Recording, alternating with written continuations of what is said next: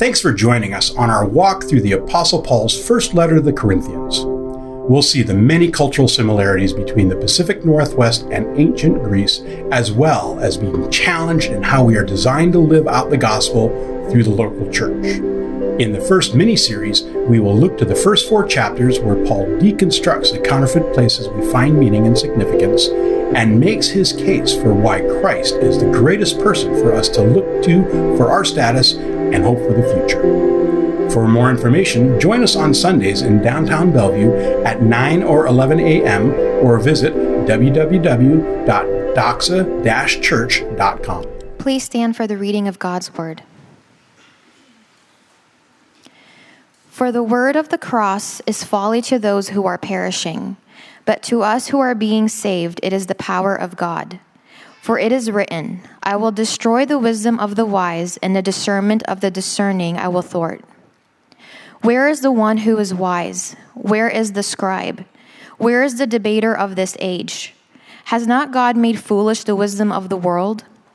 For since in the wisdom of God, the world did not know God through wisdom, it pleased God through the folly of what we preach to save those who believe. For Jews demand signs and Greeks seek wisdom, but we preach Christ crucified, a stumbling block to Jews and folly to Gentiles. But to those who are called, both Jews and Greeks, Christ, the power of God and the wisdom of God. For the foolishness of God is wiser than men, and the weakness of God is stronger than men. For consider your calling, brothers. Not many of you were wise according to worldly standards. Not many were powerful. Not many were of noble birth. But God chose what is foolish in the world to shame the wise. God chose what is weak in the world to shame the strong. God chose what is low and despised in the world, even things that are not, to bring to things that are, so that no human being might boast in the presence of God. And because of him, you are in Christ Jesus, who became to us wisdom from God, righteousness and sanctification and redemption, so that, as it is written, let the one who boasts, boast in the Lord. This is the word of the Lord. Please be seated.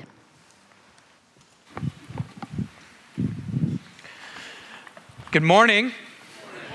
Good to be with you. My name is Jeff. I am one of the elders also here at Doxa. I serve the central region, which is Seattle, Bellevue, Redmond, with my beautiful wife, Janie, and alongside of Alex and Denise Gioni and Derek and Janice LaFontaine. So if you don't know us yet, we'd love to meet you, and just especially you're in our region, we want to get to know you and know that we are here to care for you and love you well.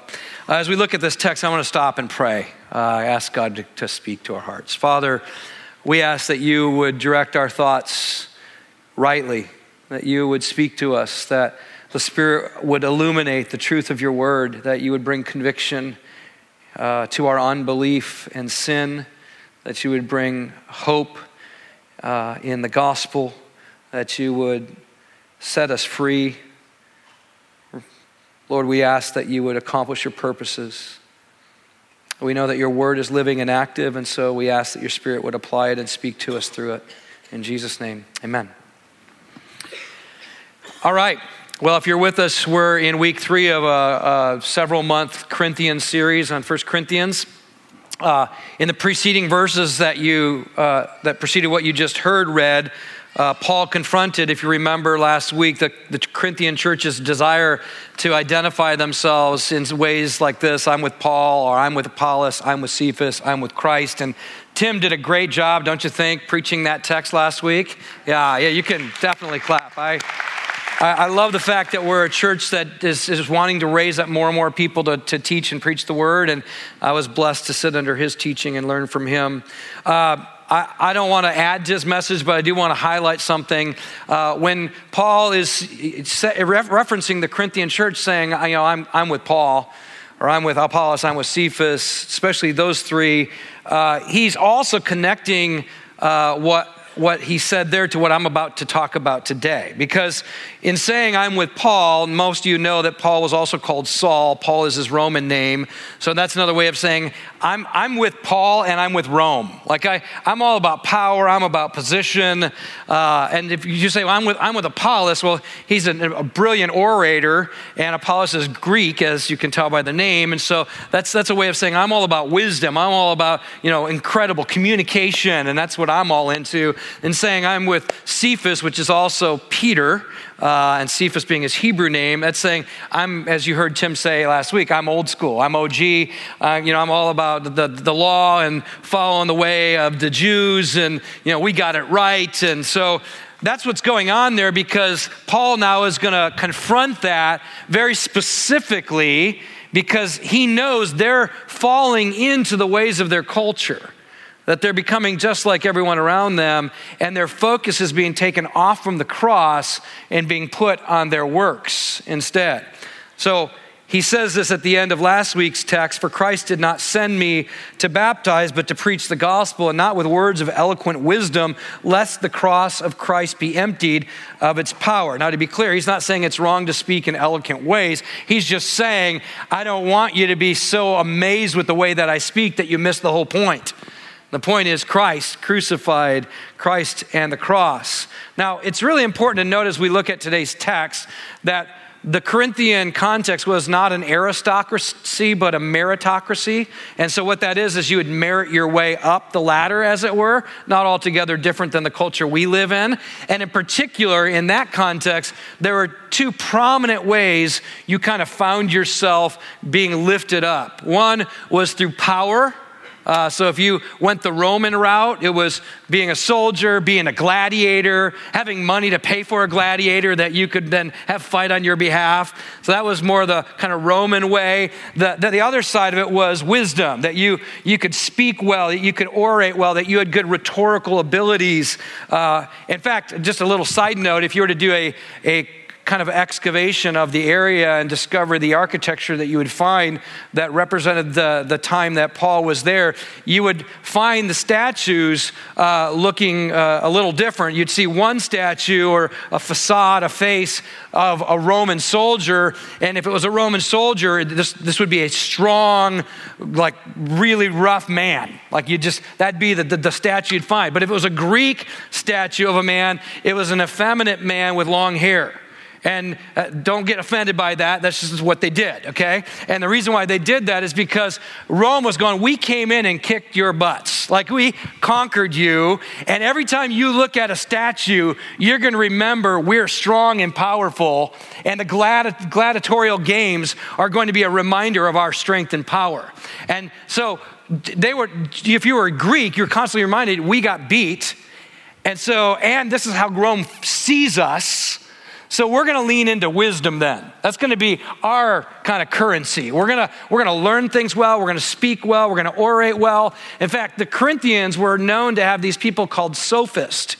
Sophia is the Greek word for wisdom. A sophist was an expert in wisdom. In particular, they were people who would go around and stand on blocks, maybe sometimes even outside of the gladiator arenas, and they would just spout off wisdom. And what they were trying to do was convince people that they were the ones you should listen to. And if you did convince them, then oftentimes the wealthy would hire a sophist to train their children in wisdom and oration, because they knew that if their children could grow up being well-spoken, being able to think well on their feet, to really engage in good rhetoric, that their kids would have a leg up in that society.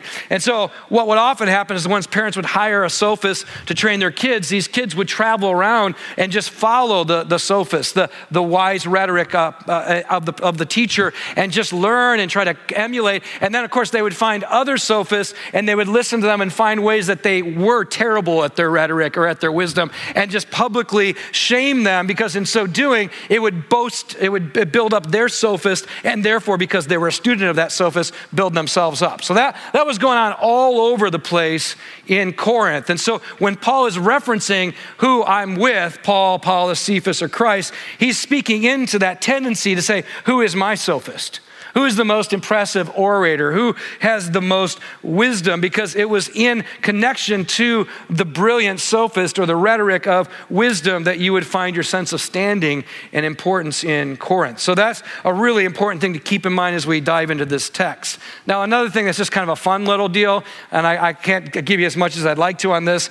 Paul, in the writing of this particular section, and it starts really in verse 17 and ends in chapter 2, verse 2, it's actually a hymn, and it represents brilliant prose and prophetic mirroring of Isaiah 50, one of the three of the four suffering servant songs in Isaiah. And Paul is doing a brilliant work here. Like, I don't know if you know this, but later on, they're kind of making fun of him. They're like, he's really powerful in the way he writes, but when he shows up, he's not very impressive. Guy's not a good teacher, not a good speaker. You guys wouldn't probably go to his church, just to be clear. Not that I'm good, but I'm just saying, like, he's worse than me. So, just kidding.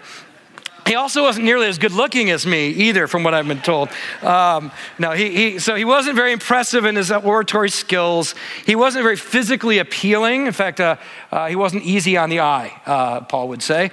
Now, interestingly enough, we're going to get to another person who wasn't physically appealing and necessarily known just for great speaking all the time. His name is Jesus. So Paul's in good company here.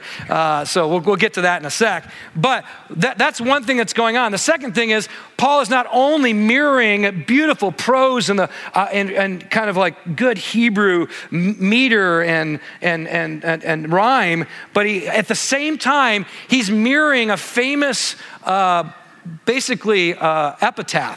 So a little background: in 430 BC, the Athenians died to save the city of Athens from Sparta. Some of you if you know your history, this is the Peloponnesian War. And there was a famous speech by a guy named Pericles who got up and just honored those who gave their life.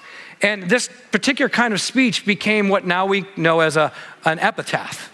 That's where that word came from. The original speech was back then in 430 BC. And by law, Greeks were commanded to have an epitaph every year in honor of these people that had died. So what Paul has done so brilliantly, and I'd love to, if I had more time, I'd show you, he's actually mirroring the way they would do the epitaph to remember those who died in the way he's talking about Jesus, while he's also doing a mirror of Hebrew prose in the same context, which is absolutely brilliant. And if you really love to dive into that stuff, I'd recommend Kenneth Bailey's commentary. And you might go, Jeff, why'd you even take the time to tell us all that? The reason why is because what Paul's doing is he's going, you want to see how impressive I can be with my rhetoric? I'll show you.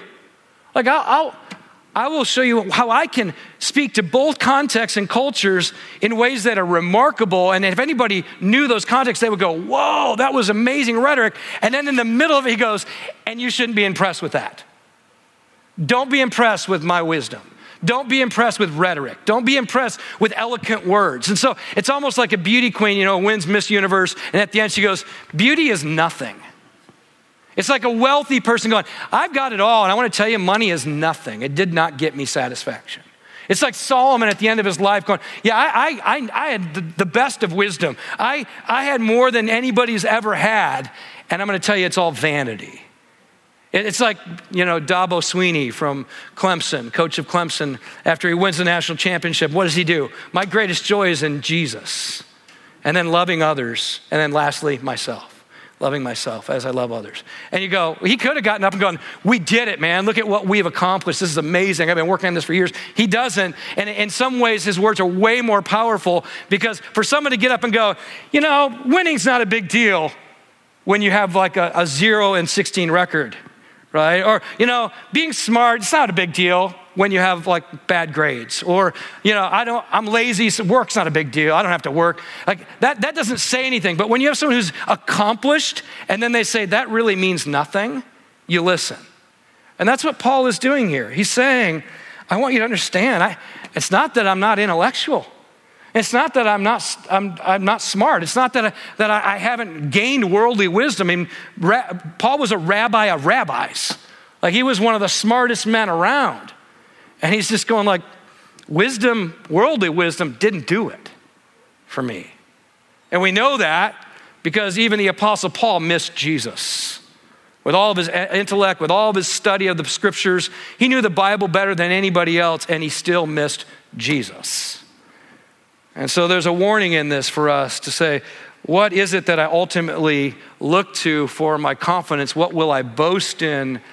I want to ask in our context today, where do we find our identity in? What do we look to? The Corinthians looked at power and wisdom. I don't think we're all that different. The amount of weight we put into education, I watch our kids and the pressure they feel to get really good grades so they can get into college so that they can hopefully get probably a degree, which in most cases it's really hard to find a job. Thankfully, the job market has changed, but the weight that I see on a lot of our kids to perform intellectually is huge because we put so much in that bank.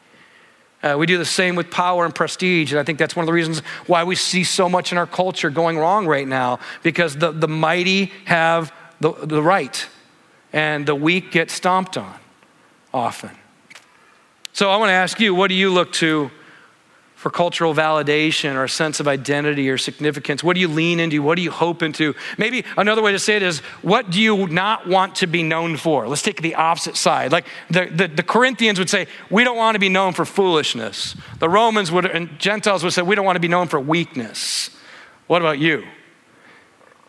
My kids are, thanks to my assistant, are getting into Hogwarts now and Harry Potter, and they were kind of already into it, but she encouraged them, I guess, to go to pottermore.com and figure out what house you belong to. And so I'm trying to identify with my kids. And so I went there, and yesterday I figured out what house I belong to. And, they kind of ask you several questions. And one of the questions is, what do you not want to be known for? And it's, cowardice and, selfishness and ignorance. There's a whole bunch of statements.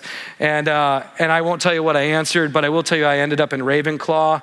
So some of you guys know what I'm talking about. Others are like, I'm sending you an email this week that I wish you wouldn't have said that. And I'm just saying please don't do that.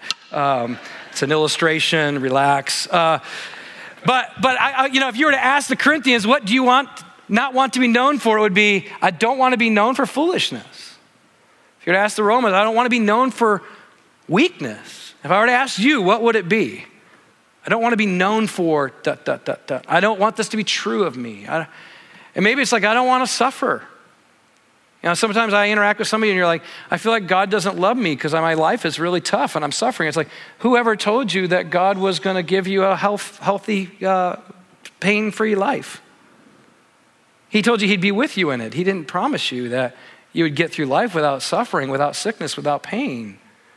Some of you are like, man, I'm faithful here at the church and I just don't feel like he's blessing me. It's like, oh, are you doing it to be blessed, or are you doing it because you already are blessed in Christ? And I could keep going, but I just want to ask you, like, what is it that you bought into? Because the world's telling you all kinds of things that are so contrary to the cross of Jesus Christ.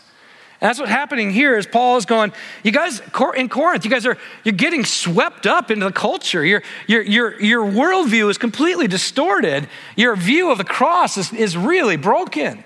And we got to get back to what it is. And I know to the Romans it looks like weakness. I know to the Greeks it looks like foolishness, but it's the wisdom of God and it's the power of God, and we got to get back to that. Any of you guys ever been to an eye doctor and you get those things where they put in front of your eyes and they're like, what's better, 1 or 2?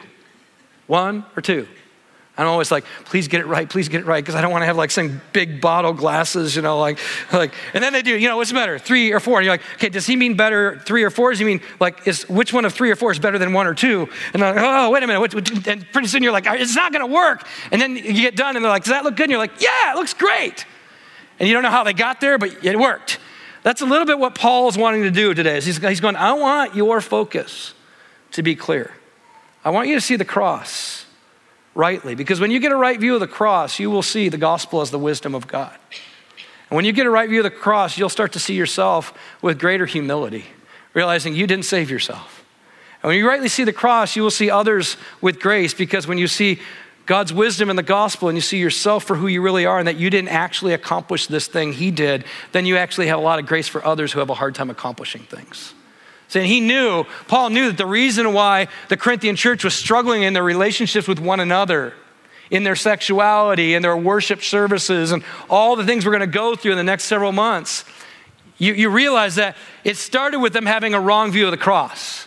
It started with them thinking they merited their salvation, that their spiritual gifts made them better than each other, that the way that they would engage in worship, the more power or signs or prophetic words they could bring, the more their standing with God went up, because they bought in to power and wisdom of the world as the thing that makes them great instead of the gospel. And so Paul starts here and he says, for the word of the cross is folly to those who are perishing, but to those of us who are being saved, it is the power of God. And Paul, first of all, wants to make it really, really clear there are two categories of people.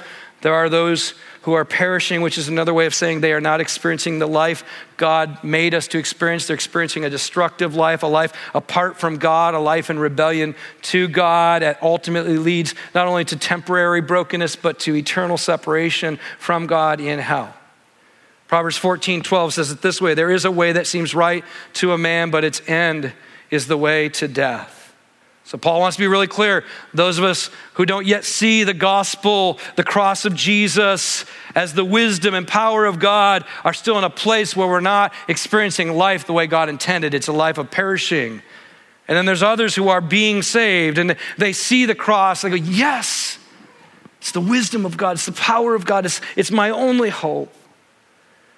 And they are being saved, and that's important to notice. He doesn't say they have been saved. He says they're being saved, which means you and I still live lives at times. Those who believe in the good news of Jesus Christ, we still live lives that don't look any different than other people, and it is leading to brokenness and perishing in your life.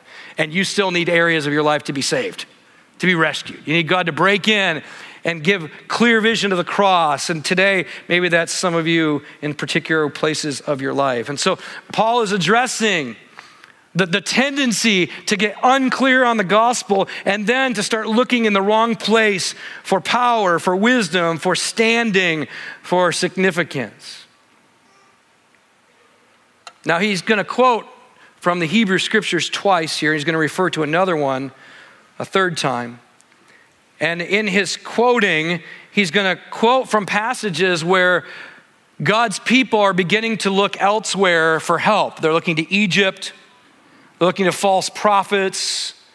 And in the middle of that, God speaks to them about their foolishness and their desire to find wisdom outside of God. And the first one is in verse 19, for it is written, I will destroy the wisdom of the wise and the discernment of the discerning I will thwart. This is from Isaiah 29, verse 13 to 14, where even the prophets are confused and don't know how to tell people about God. And this is what you read in that particular passage. The Lord said, because this people draw near with their mouth and honor me with their lips, while their hearts are far from me, and their fear of me is a commandment taught by men. In other words, the church said, you better fear God, but you really don't. You just pretend.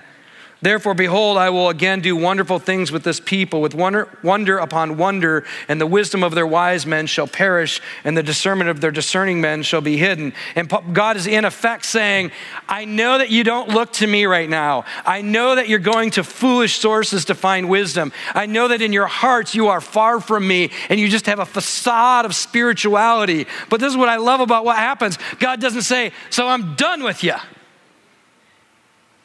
He doesn't say that. He goes, so you know what I'm going to do? I'm going to do wonderful things with this people. Talk about grace. I mean, Paul is referencing this so the Corinthians, they'd all know this passage. They all know this story. And they're going, wait a minute. We were kind of pompous and thinking we were, spiritual and going to church all the time and using our gifts. And man, God must be pleased with us. Look at how impressive we are. We're so wise. We're so powerful. And Paul is basically going, no, that's not how it works with God. He doesn't look for those people who are full of themselves. He looks for people who are absolutely messed up. And then he does wonderful things. That's amazing. I mean, if you're new to Christianity, the good news of the gospel is you and I don't have to fix ourselves up so God will accept us. We go to God when we're a mess and he heals us. He forgives us. He changes us. And he does wonder upon wonder in our lives. So that the wisdom of the wise men will perish. They'll go like, I guess we weren't that wise. So the discerning of the discerning men will be hidden, so they won't go like, we figured it out. Now, in other words, God's going, I'm going to do things in such a way that you will have to acknowledge I did it and then give me credit. And then Paul goes on, where is the one who's wise? He's speaking rhetorically. In other words, show me the sophist. Show me the really, really good orator. I'd like to meet them. In other words, he's going, how do they compare to God? Now, I'll tell you what, if you spend your whole life comparing yourself to each other, you're always going to be either full of yourself or in despair because you don't measure up to somebody else. If you compare yourself to God, all you can do is get on your face and be humbled because you don't compare. Right? And so it leads you to worship and it leads you to dependency, which is at the heart of humility. And God is opposed to the proud, but he gives grace to the humble. And so what's going on is Paul's going like, who in the world are you looking at? Who are you trusting in? Who are you impressed with? Who's wise? Where's the scribe? That's the Jewish scholar. Where's the debater of this age? Has not God made foolish the wisdom of the world? And now he's referencing, by the way, Isaiah 19, where God calls Pharaoh's counselors stupid. I mean, it's that, look it up. He just goes like, all Pharaoh's counselors, they're stupid. You're like, all right, let's not look to Egypt anymore. If God thinks they're not very smart, we should probably listen to him. For since in the wisdom of God, the world did not know God through wisdom. In other words, tons of wisdom, tons of intellect. And by the way, Paul is not anti-intellectual. He's just making it really clear, your intellect will never get you to God alone. For since in the wisdom of God, the world did not know God through wisdom, it pleased God through folly, the folly of what we preached, to save those who believe. Paul wants it to be really clear. You can try all you want to be as smart as you possibly can, but it's very likely that your intelligence will lead you away from God, not to God. Okay? If you trust in it as the means of your own salvation. Okay? Obviously, we care about intellect. I wouldn't be spending this much time in a passage teaching it, right? But I want to teach it in a way that we're not impressed with me or even the scripture itself, but rather the author of the scripture, and it would lead us to the one it points to, which is Jesus Christ. That's the point. In fact, Paul makes it so clear in Romans 3 to a people who really had the Bible in terms of the Old Testament scriptures. He says this, as it is written, none is righteous, no, not one. No one understands. No one seeks for God. So what he's saying, he's going, you think, and family, I want you to hear me right. If you think your Bible study will make you right with God, you have walked away from the gospel. I know some of you are going like, whoa, you can't say that. We're all about the Bible. It's one of our core values. I know it is. But Jesus spoke to religious leaders who knew the scriptures as well as anybody. He said, you think that by these scriptures you will have eternal life, and yet you fail to come to me. And they point to me. And so some of you are like, you're doing Bible study after Bible study after Bible study. I just want to ask, is your heart for Christ growing? Is your affection for your Savior increasing? Is your dependency on what he did at the cross the thing that you're getting from your study? Or are you just getting impressed with your knowledge and your ability to parse Greek and Hebrew? Because if that's what you're walking away with, I'm just telling you, you're on a slippery slope towards self-deception. Watch it, family. Paul's being really clear. This is a group of people who are puffed up with knowledge, but their hearts are being led astray with good things, really good things. And you go, Jeff, we love the Bible here. You're preaching from it, I know. But if I don't lead you to Jesus through it, then I have failed. Because that's the point. It's all about him. I love the language he uses here. It's brilliant. Paul says, since in the wisdom of God, the world did not know God through wisdom, it pleased God through folly. The folly of what we preach to save those who believe. What he's saying, he's going, God wanted to make it really clear that you couldn't be saved through your own wisdom by letting you actually become worldly wise and missing him. So that you would wake up and go like, wait a minute, if we had all the wisdom of Solomon over these years passed on from century to century to century, and we, God's people, missed Jesus the Messiah when he's standing right in front of us, we ought to really begin to question how much we think we can do with our own minds. We have to really be careful that we don't assume we can just reason ourselves to God. Thomas Schreiner says it this way, indeed, God in his infinite wisdom determined that human wisdom would not be the pathway to the knowledge of God. If the creativity and brilliance of human beings led to salvation, praise would belong to the wisest and the most gifted human beings.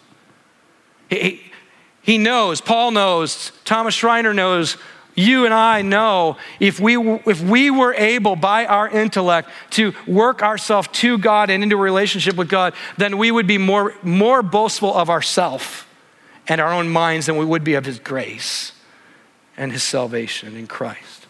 So he continues, for Jews demand signs, Greeks seek wisdom, but we preach Christ crucified, a stumbling block, literally in the Greek scandalon, which is a scandal, to the Jews and folly to the Gentiles. The cross is a stumbling block. It's a scandal to Jews. Why is it? Because they were hoping for an anointed Messiah, a conquering king, to ride into Jerusalem on a white horse and set them free from the evil forces of Rome.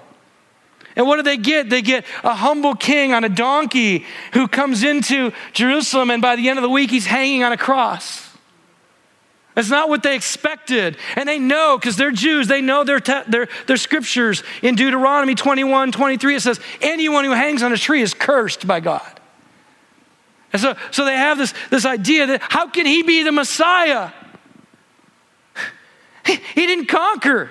He was conquered. He's not powerful. He was weak. He didn't overcome. He was overcome. And so for them, there's like, and see, I think, unfortunately for us, we in the context we live in, we look at a cross and we're like, it's a beautiful piece of jewelry that we adorn our neck with. It's a symbol of love and kindness and grace. And whether people are Christian or not, they think it's a good thing generally. But you know, we got to put ourselves back in the context. It was the means of capital punishment exerted by the hands of Rome to make a spectacle of their power over anybody who stood against them. And when Jesus was dying on a cross, it wasn't beautiful. He was stripped naked. He was hanging on a tree. He had been beaten blood to a bloody pulp. And he'd push himself up with his feet just to get a breath, but then when he'd have to release, he'd start to suffocate again. And it was often done on the side of a road so that people would go by and they'd see these people hanging and they'd remember Rome is in charge here. Don't mess with them. And so for a Jew, they're like, I can't boast in the cross? And it tells me everything I don't want to admit. That we're weak, that we're broken, that we're humiliated. A better way to do it is say instead of a cross, if our modern day would be have an electric chair on the stage or hanging from your neck. I don't think you'd go going like, oh, it's so beautiful. Right? And it's because we've so anesthetized the cross. We've so taken it. It's like we don't want to face the reality that it is an ugly reality of sin and brokenness and desperation. I remember a young believer who was in our missional community at one point, and she said, I can't stand to look at that cross. And when we sing songs about it, I hate it. And you know, it really caught me off guard, to be honest. I'm like, what do you mean? I love the cross. And she said, yeah, but look at what it represents. And all she saw was the gore and the suffering. And I think I needed a healthy wake-up moment. Like, yeah, I need to remember that. I see the wisdom of God, the power of God, the love of God, which is what Paul goes on. He says, to those of us who are called, both Jews and Greeks, Christ, the power of God, speaking to the Roman tendency to find power, and the wisdom of God, speaking to the Greek desire for wisdom. Those of us who are called, and I don't want to miss this, none of us can, I hope you realize this, none of us can save ourselves. I didn't come to faith because I figured it out. I came to faith because God woke me up. Paul didn't come to faith because he was smart. He came to faith because God opened his eyes, literally, to see. Like, we're called. God does the work of calling and saving. Some of you in the room right now, you're leaning in. You're like, man, is this true? And do I need Jesus? And what is he about? And the Spirit of God is probably working on calling you. It's the wisdom of God. It's the power of God. For the foolishness of God is wiser than men. The weakness of God is stronger than men. Because those of us who have been called, we know when we look at the cross and we hear that a man who hangs on a tree has been cursed, we realize that is true. That Jesus, when he hung on the cross, took the curse of our sin, took the condemnation that we deserve, took the punishment that should have been ours, and he took it on himself. And so, yeah, we look at it and we go, it's not a scandal, but it is scandalous in the sense that why would God become man, live a perfect human life in my place, and then go to the cross and take on my sin and pay for it with his own suffering? Yeah, that's crazy, but it's my only hope. And it looks foolish, but it is the wisdom of God. And when Jesus was arrested, he could have easily used rhetoric. He could have easily, he's the embodiment of wisdom itself. He could have easily just said, I'm going to win myself out of this. I'll be my own lawyer and make a case for why I don't deserve to go to the cross. But he knew he had prayed the night before in the Garden of Gethsemane, Father, if it be possible, let this cup pass from me. But nevertheless, not my will be done, but your will be done. So he knew he had to keep his mouth shut. Because if he would have defended himself, he could not have defended us. If he would have cried out from the cross, they're the sinners. God, you know what they've done. Then he wouldn't have been able to cry out, Father, forgive them. They don't know what they're doing. And you and I would have no case before God because we would not have an advocate, because instead of defending us, he defended himself. But instead, Jesus kept his mouth shut and was considered a fool, considered powerless. Why? If you're God, why don't you call all the angels? And they mocked him. And he knew if he had called all the angels, we'd be hopeless. So at the cross, it looks foolish. He looks weak. But it is the wisdom of God. It is the power of God that the only one who could give his life in our place did it and was mocked on and rejected and suffered so that you and I wouldn't be mocked on, rejected, and suffer eternal punishment away from God. Amen? Yeah, if you've been called, this is good. If you know this, it's in your heart. And so if you see it with wisdom, then you see yourself differently. For consider your calling, brothers. Not many of you were wise, according to the worldly standards. Not many were powerful. Not many were of noble birth. Paul's kind of going to the Corinthian church. There's only a few of you actually who were considered like really good orators and really wealthy or powerful. Most of you weren't, but now you're acting like you got this religious pride now. You look down on everybody else. Family, we do that when we forget the gospel. We start boasting in our religiosity. We start looking down on others who don't believe what we believe. We start rejecting people who don't do what we do. And Paul's got to confront that. He's like, just don't forget who you were. God chose what is foolish. I love he says that. You guys were kind of foolish. He chose what was foolish in the world to shame the wise. God chose what was weak in the world to shame the strong. God chose what is low and despised in the world, even things that are not, to bring to nothing things that are, so that no human being might boast in the presence of God. He's trying to make it really clear. You've got no reason to stand up and puff up yourself.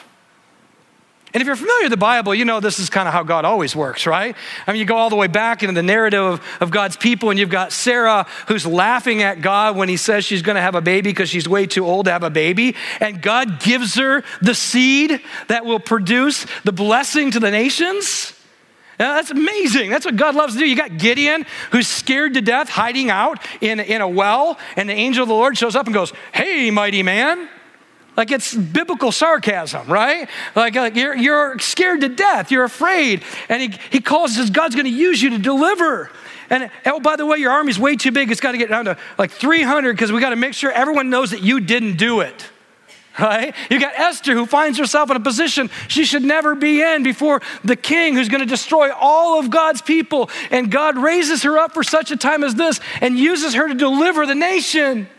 And this is what God does. He loves to take things that are not and he makes them something, which is really good news for you today. You should just be going like, oh, so you're saying there's a chance? Yeah, in fact, the more lowly, the more needy, the more aware you are of your sin, the more you realize that apart from God, you can do nothing, the more opportunity for God to show himself to be amazing in your life. It's almost like, Top Chef or all these cooking shows, they get these really good chefs, they give them terrible ingredients and they go, now go at it. And if they're really good chefs, they can make something good out of almost anything. That's what God does with you. That's what he's done with me. I celebrated my 50th birthday this last week. Yeah. And I'm telling you, I was looking at pictures and all that stuff. I'm like, man, I was such a wreck. In fact, almost every one of my pictures, I'm never smiling. And Grace, when I was a kid, and Grace asked me, did you know Jesus then? I go, hey, that's a good question. I don't think I really did. She's like, maybe that's why you weren't smiling much. But he rescued me, and I can't point to anything I did. It's all his grace. And what I love about God is God knows that if you thought you could save yourself, you would try. So at the cross, he's making a very big statement. He's making it really clear you can't. And he does it in this remarkable way because in the wisdom of God, he takes something like a cross that you would never imagine could be a tool of salvation, and he gives a beautiful display of weakness in Christ. And nobody's really impressed with Jesus because he was considered as one that people would turn their faces from. And what he's doing is he's mirroring you and me at the cross. He's saying, you want to see how weak you were? Look at how low my son will go to bring you back up. He has to meet you in your weakness. He has to find you in your foolishness. He has to display your brokenness. And he did it all at the cross. If you want to have a right view of sin and your need for God's grace, look at the cross, because it is the fullest display of what really was wrong with us and how desperately we need a Savior. And here's what will happen. As you rightly view the cross and you rightly view yourself in the humble state that you are in apart from Christ, then you change the way you look at people. Verse 30, because of him you are in Christ Jesus, who became to us wisdom from God, righteousness and sanctification and redemption. Jesus is the wisdom of God. You want to be impressed? Look at him. You want wisdom? Go to him. And he's not just the wisdom of God, but look at how he describes it. The wisdom of God shows up in he is our righteousness, which if you're new to the faith, that's God's way of saying there was a way you were created to live and you didn't live it that way. That's called sin, falling short of the way God designed you to live. He also uses the language glory of God, that you fall short of the glory of God. Righteousness is the right way you were meant to live, and Jesus comes and lives the right way you were meant to live on your behalf so that in Jesus you get a human who lived the right way for you. And therefore you get his full acceptance, God's full acceptance, looking at your life as though it was Jesus. You get his righteousness. You get his sanctification, which is he is holy, set apart. So you in Christ are considered holy, not a sinner, but a saint. And he's our redemption. That's a biblical word for he came to set the captives free, to not just forgive you of your sins, but give you power to live a new life free from sin, Satan, and the fear of future death and punishment. And when you get this, and you get this last verse, so that as it is written, let the one who boast in the Lord, not in self. See, here's what happens. You'll look at people differently. If you think you earned your salvation, then you'll look down on people who didn't do as good as you did. When you think it's your religious behavior that makes God accept you, then you look at others and you say they haven't behaved well enough. Or you do the other. You get crushed by someone else's better behavior because you know you don't measure up. If you think it was your intellect, then you start to say, if I study the Bible more, I will actually earn more of my salvation. And then people who can't read don't have a chance. And we look down on those who don't have intellectual prowess like we do. If you think it's about your physical performance or beauty, then when you see people sick or suffering, you think God must be against them. And some of you are in the room going through suffering and sickness, you're going, well, doesn't God love me? Doesn't God accept me? And so that's because you have a wrong view of the cross, because at the cross we have one who suffered for us and God called it good. Are you following me on this, family? See, Paul knows if they don't see the cross rightly, then it's so easy to see everybody else wrong.